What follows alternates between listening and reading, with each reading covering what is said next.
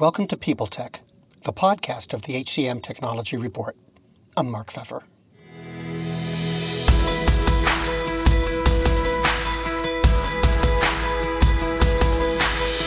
Even before COVID-19, the world of work was becoming increasingly complex. There have been ongoing changes to technology, work environments, what employees expect, and what employers are prepared to give. To talk about all that, I'm joined today by Jeff Wald. He founded WorkMarket and sold it to ADP, and now is involved with 4 tech startups, Bento Engine, Independently, Heist, and Sonera. He's seen the world of work from all its angles, and today he's going to help us put its changes into perspective on this edition of People Tech. Hey Jeff, welcome to the show. So, a couple of years ago, you published your book, The End of Jobs, and Yes. It struck me that your timing was great to publish that in 2020, and a lot's changed since then. So, how's the book standing up given COVID and everything that's gone on in the last couple of years? Well, I'll tell you this, Mark, the book was never designed to be prescriptive, right? Like, here's what's gonna happen. I mean, we do say that. We do go into it, both myself and the collaborators that wrote sections of the book with me. But it's more designed as a framework to think about the future of work. And I think it's held up incredibly well because that framework is always going to hold up. And that framework is simply, if we want to make predictions about the future of work, we have to make sure those predictions are rooted in the history of work, in the data in the world of work, and in how companies actually engage labor.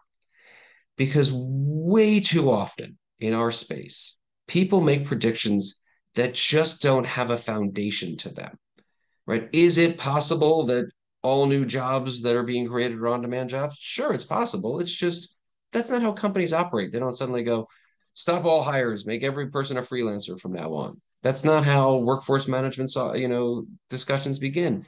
Is it possible that 50% of the labor force is going to be remote post-pandemic, which I've heard many, many people predict? No, it's not possible because only 42% of the US workforce can work remotely. And when I'm on panels and point those things out, people go, oh, I don't know. I didn't know that. To which I say, but shouldn't you know that?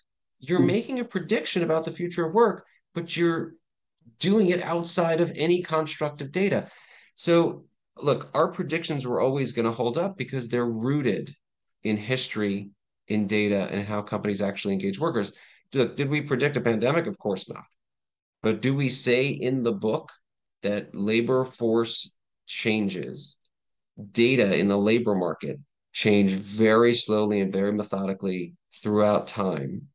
And so anybody that makes a huge prediction of, oh my God, this is going to double or this is going to change, it almost never happens, except during times of tremendous dislocation, a war, a pandemic, or something like that. So that we did talk about. But God willing, we'll be through COVID soon enough. And you will see that most things, remote work being the huge exception to that, will have reverted to mean. Well, so given that as background, when you look back over the last 2 years, did the changes to the workplace surprise you, or the way business responded surprise you? Surprise me, no.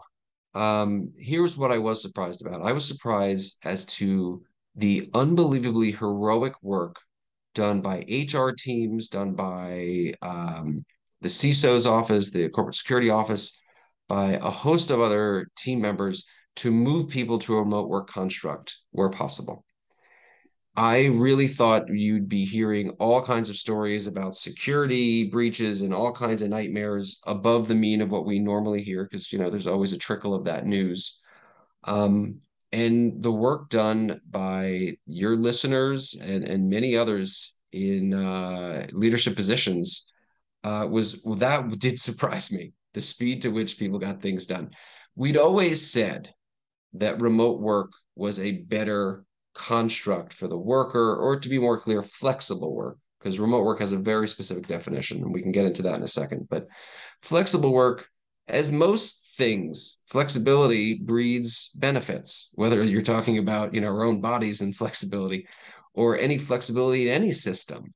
The more flexible the system is, the better it is. And so that certainly applies to the world of work. If you're being flexible with your workforces and not demanding that they're there 9 to 5, 5 days a week, you're going to have a happier, healthier, more engaged, more productive workforce. That's been incredibly clear. And yet, not many companies embraced it because of a very antiquated mindset of, well, I believe productivity equals presence. I think magic happens when everyone's in the office, so I want everyone there. And policies, procedures, and infrastructure that are necessary to enable remote work. It's one thing to say, no problem, we can have people work remotely or flexibly, but it's another to make sure they can access all of your systems from outside your four walls. Because if you let me work remotely, but you don't give me access to the GitHub repository, then are you really enabling me to work remotely? No. If you say I can work remotely, but you don't have a policy that every meeting has a telepresence or a Zoom or whatever default such that it doesn't slip through the cracks when I try to be like, well, I wanted to attend the 3 o'clock meeting, but there was no dial in, there was no anything.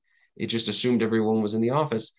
If you don't have those policies and procedures and infrastructure, you're not enabling remote work. So those two impediments, which were structural impediments, both got swept away in March of 2020.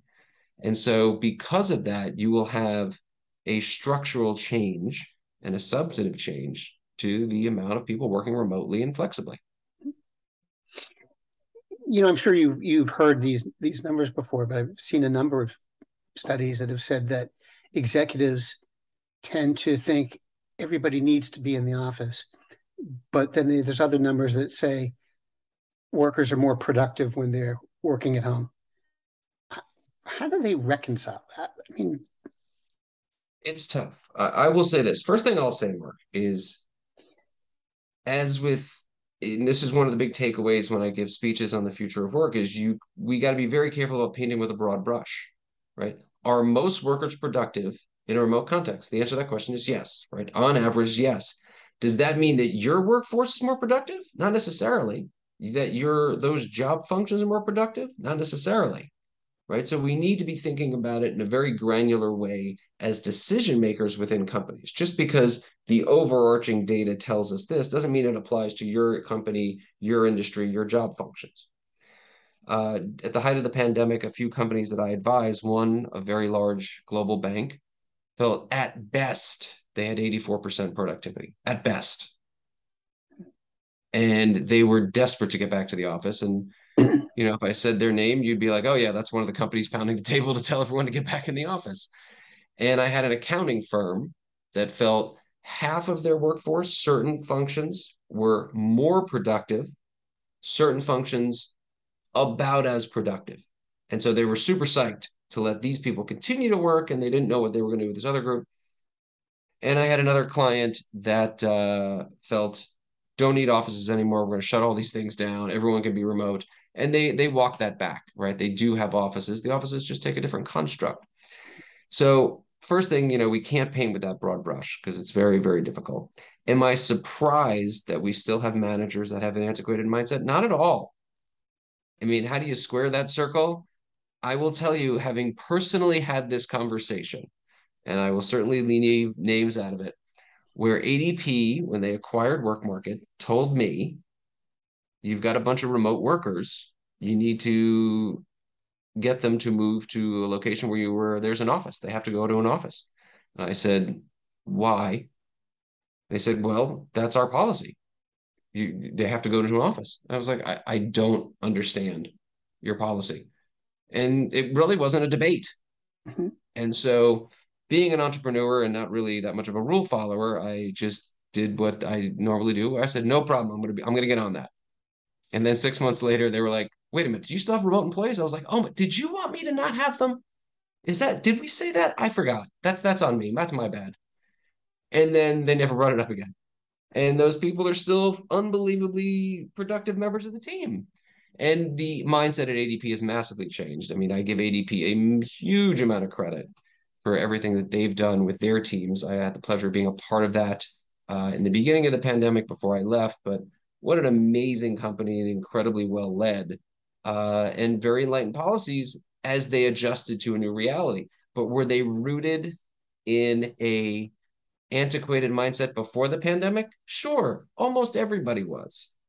And it took the pandemic for people to actually see, wow, I get why some of these innovative young tech companies do it this way. I Hmm. get this whole distributed team things. People needed to see it themselves. And I don't blame anybody for that. But companies that still think that way, like some big banks and other things, I do fail to understand it now, I should say. The world's best known investor and Wall Street expert Warren Buffett once said, Wall Street is the only place that people ride to in a Rolls Royce to get advice from those who take the subway. Mr. Buffett's quote is remarkably accurate, but how many people would rather receive advice from him than someone simply guessing? Welcome to Buy, Hold, Sell, your single source for Wall Street knowledge and profitable guidance. Please join me, Todd Schoenberger, and fellow trader Tobin Smith, as well as host Veronica Dudo, for a podcast known to move the needle for investors. Tobin and I are seasoned Wall Street executives with deep investment experience, and we are prepared to share our advice to those who choose to listen. Download Buy, Hold, Sell today on the Evergreen Podcast Network or your favorite podcast channel.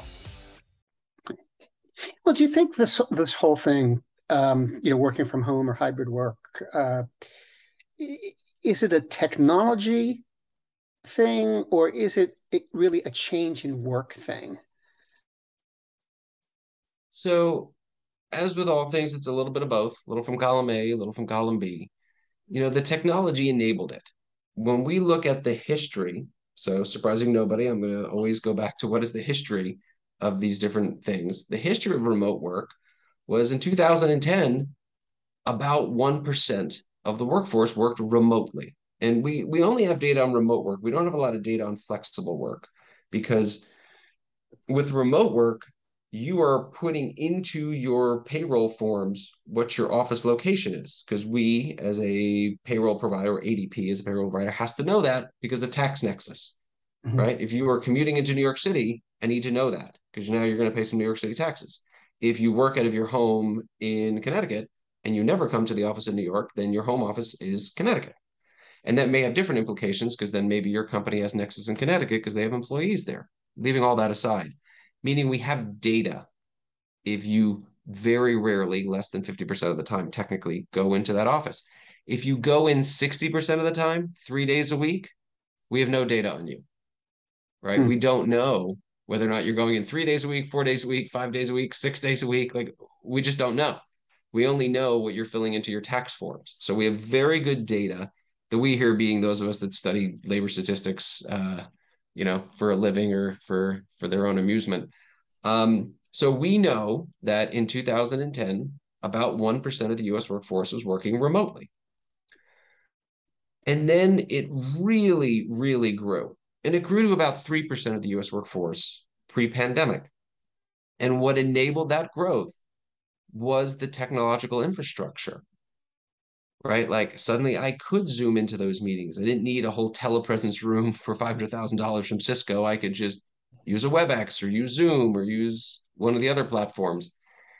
Those types of things, and GitHub and Jira and Asana, and all these other tools that help me see exactly what jobs I needed to be getting done, the disaggregation of work, which we talk about a lot, those things enabled remote work to be able to happen. Not the process of the disaggregation of work, but the tools that enabled it, Mm-hmm. right? That allowed me to now work from wherever. In the book, I talk about the evolution of the 9 to 5, one office, one manager job to the fluid, team-based, work from anywhere, always on job. And a big part of that is this disaggregation of work, and a big part of that are the tools that enabled it. And so we entered the pandemic with the idea that remote work will continue its slow and steady growth because of those two impediments we talked about earlier. That antiquated mindset and the policies and procedures and infrastructure needed to really supercharge it. And I didn't anticipate those things happening, right? No big change happens in the labor markets outside of some massive exogenous event. And then COVID comes, and those two things change, and we see this huge change. Much like I always say, you won't see any massive change in the on-demand labor forces unless there is comprehensive regulatory reform. If you saw that comprehensive regulatory reform, the number of freelancers and on-demand workers would skyrocket. Outside of it, you will continue to see the slow and steady growth we've seen over the last 10 years. Putting aside the whole issue of where people are working and the technology they're using, it feels like there has been changes just to the way people get work done and the way they sort of construct their day. Do you think that's true? And what do you think is going on out there? Well, I'll say this. It's very difficult to know what's going on out there. I like to look at historic perspectives, and we have no historical precedent for a lot of things going on in the world today. But let's just stick with COVID as the main driver from a work standpoint. The last historical perspective we have is from 1918 through 1920, and there isn't a whole lot of data that we have to look at about how the workforce, companies, and work was evolving and changing there. And so I am super wary of making too many predictions, given that the data sets, right, in March of 2020, April, May, June, the workforce massively contracted, right? We lost 20, 25 million jobs. And then a huge number of them came back, but not in certain industries and not in certain places. And then there's too much noise in the data, is basically what I'm saying. And so when people say to me, where do we think it's all going to shake out? I'll say, I need, 3 or 4 quarters of stability to understand where the data patterns stayed out. And then I'll tell you. It's one of my favorite quotes from one of the professors at business school who was a business historian. And he would always say, well, how's this going to turn out? And he'd look around the class and he'd go, I'm a business historian. Ask me in 5 years and I'll tell you. We just don't know how a lot of things are. We have some ideas, but there's just too much noise in the data right now. Well, does the data or just your observations give you any hint about how employers are doing with all this? They did a pretty good job of pivoting during COVID. But some of these changes seem like they're going to stick around. And, are employers ready? I think employers are ready. I think some employers are going to do better than others. I look to our friends at ADP who are doing a phenomenal job at this. And I think of other people that I'm close with that are doing a terrible job at this.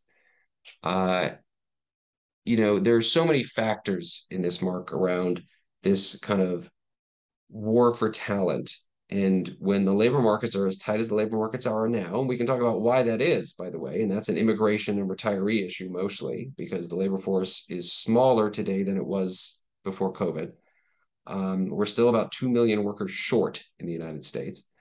And so when you have this situation where you have 11 million job openings, and everybody knows these statistics, as a company, to have policies that are not worker friendly, you simply are going to attract not that many workers.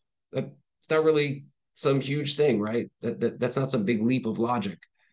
If you're not the kind of place people want to work and people have a choice, then they're not going to work there. Now, when the labor markets are not tight, you can make the statement, well, if they want a job, then they have to do what we say. Great. That can work very well depending on the state of the labor markets. The state of the labor markets right now are very tight, and I don't see them easing anytime soon. So are companies going to be fine if companies adjusted? For the most part, yes. But as with all things, there are winners and there are losers. And the losers are companies that stick to very rigid policies and aren't listening to what their workers want to an extent, right? It's not, you can't let, the inmates run the asylum here, right? Like managers still have to do what is best for the company. You can't just say, oh, whatever you guys want, whatever you want. Of course not. But some companies are doing great and will continue to be employers of choice, and some companies are not. Mm-hmm. But, if, we have to make predictions, and many times we do have to make predictions, I would simply say that we are starting to see the data shake out such that about 8% of the US workforce will be working in a remote context. Again, remote context means less than 50% of the time you're in that office. So it could just be 2 days a week. Then you're a remote worker if you go in 2 days a week. And we think about another 24, 25% of workers will be flexible, meaning again, 3 days a week or more in that office. And so that really only leaves, because again, remember, 42% is the max in the US workforce that can work remotely, because people that are in manufacturing and in logistics and extraction industries and in many services can't work remotely, construction, whatever. That means that you have very few, so it's called a total of 33%. You've got about 9% of your workforce that is staying in this 9 to 5 kind of one office, 5 days a week job. That's a big shift, man. That is a big, big shift. And if you are one of the employers that insists upon that, then just recognize that you only have access to 9% of the workforce now.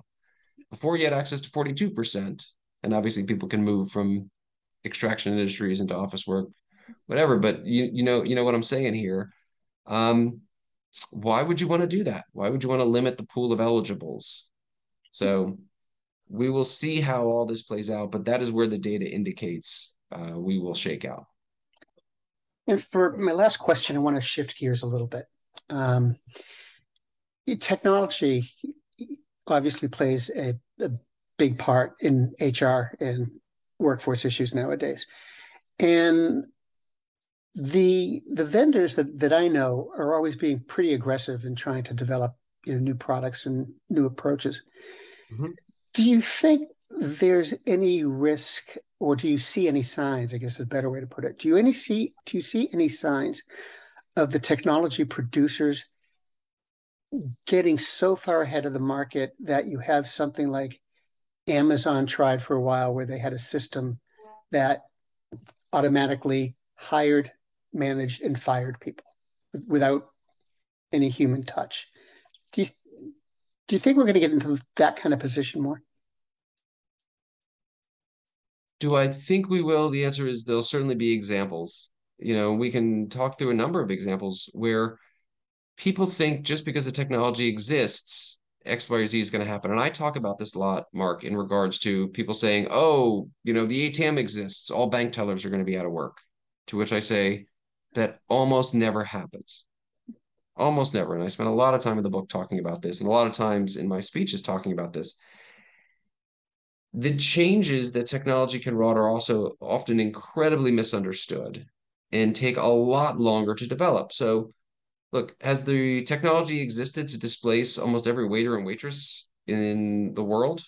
Yeah, that tech's existed for some time. I don't need a human to hand me a piece of paper with the items that are available for me to eat. I don't need to communicate that with them verbally and have them write down on another piece of paper what it is I want and bring it in. I can do that on my phone, right? Like I don't need that to happen, but it hasn't happened. We have not seen in mass the displacement of that job category because people just don't want it. People don't want that experience in a restaurant. If I want to do that, I just order food at home. I want to go into the restaurant. I want to hear from the waiter and waitress, I want their opinion, blah, blah, blah, blah, blah. So just because a vendor builds some new tech doesn't mean that people need it. And the tech sector often gets ahead of itself. But I will say this, the place where the tech sector seems to me to have gotten the most ahead of itself is not on feature sets. It's not on the use of AI. It's not on a host of other technological things. It's from a corporate finance standpoint. The different HR tech startups, as companies in a lot of sectors saw, there was just a huge bidding up because of where the venture capital markets were, where the capital markets were. And I will tell you a story about a startup that I am an angel investor in, that I'm an advisor to, and I helped them negotiate a deal with a large HCM where the HCM was going to help distribute their products. And the head of corp dev of that HCM called me up and he said, hey, should we just buy them? You introduced us. We love it. We signed a big deal with them. We're going to distribute their products. Should we just buy them? I was like, should you buy them? Absolutely. Do you know what their last valuation was? He said, well, no. And I was like, well, we all have an NDA in place, so I will tell you. That company got valued at $650 million. $650 million. Their revenue at the time was like $8 million. And this head of corp dev, we were sitting there, and I could hear him spit his coffee out when I said the 650 number. He's like, what? I was like, yeah, I know. He goes, I can't spend 650. I said, oh, no, you can't buy them for 650. That's what the last valuation was. You got to put a premium on that, man. You got to buy them for like 800. And he's like, no, obviously I would never do that. He goes, I'd buy them for 100 right now. And the thing is, Mark, is that for 100, each of the founders would have made 20, 30 million bucks. Each of the investors all would have 10x'd our money, and it would have been a great outcome. And now that company's in a box because there are very limited exit opportunities for them. None of the HCM platforms are going to buy them because they're way too expensive. Or they're going to have some massive down round where the early investors and the founders and everyone is going to get crushed. And so that's the trouble I see in the HR tech ecosystem is this construct of what every corp dev team thinks through is, should I buy or should I build? And, ADP certainly had that thought process on work market. And there were a number of people on the ADP side that very much believed in the build side. And they were very vocal with me after they bought. They're like, I think we should have just built it. I'm like, okay, why are you telling me this? You already bought it. Why are you being a jerk? But anyway, they have this construct of buy versus build. And what has happened in the HCM world is that the buy has gotten more and more and more expensive as these HCM players and startups are raising money at ridiculous valuations, which, by the way, are persisted, even though a lot of valuations have come down. You see like HiBob and a few others have continued to raise money at very, very high valuations, which I don't understand.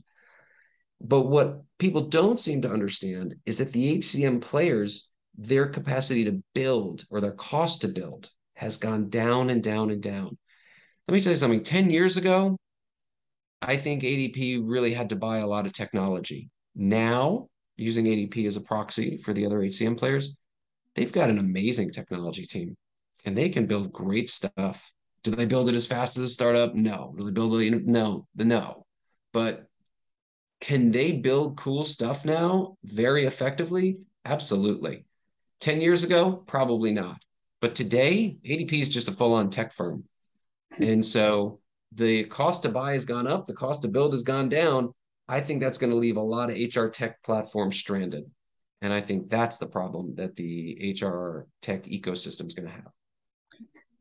Well, Jeff, thanks for taking the time and visiting today. Anytime and every time. Always a pleasure.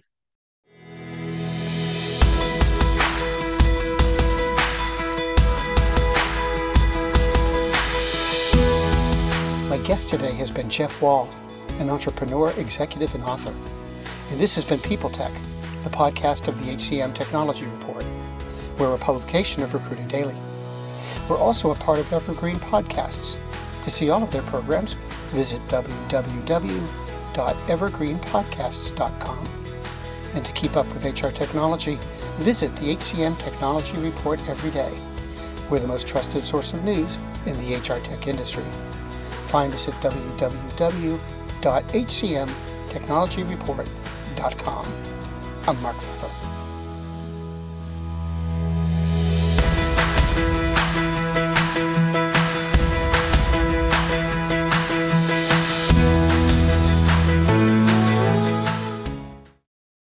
Do you love news about LinkedIn, Indeed, Google, and just about every other recruitment tech company out there? Hell yeah. I'm Chad. I'm Cheese. We're the Chad and Cheese Podcast. All the latest recruiting news and insights are on our show. Dripping in snark and attitude. Subscribe today wherever you listen to your podcasts. We out. Welcome to Don't Retire, Graduate, the podcast that asks you what you want to be when you grow up so you can graduate into retirement with a purpose and a passion, whether you're 25, 85, or any age in between.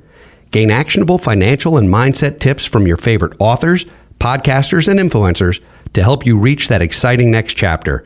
Listen now and start building your path to financial freedom and reframing what retirement can mean to you. This is your host, Eric Brotman, reminding you, don't retire, graduate.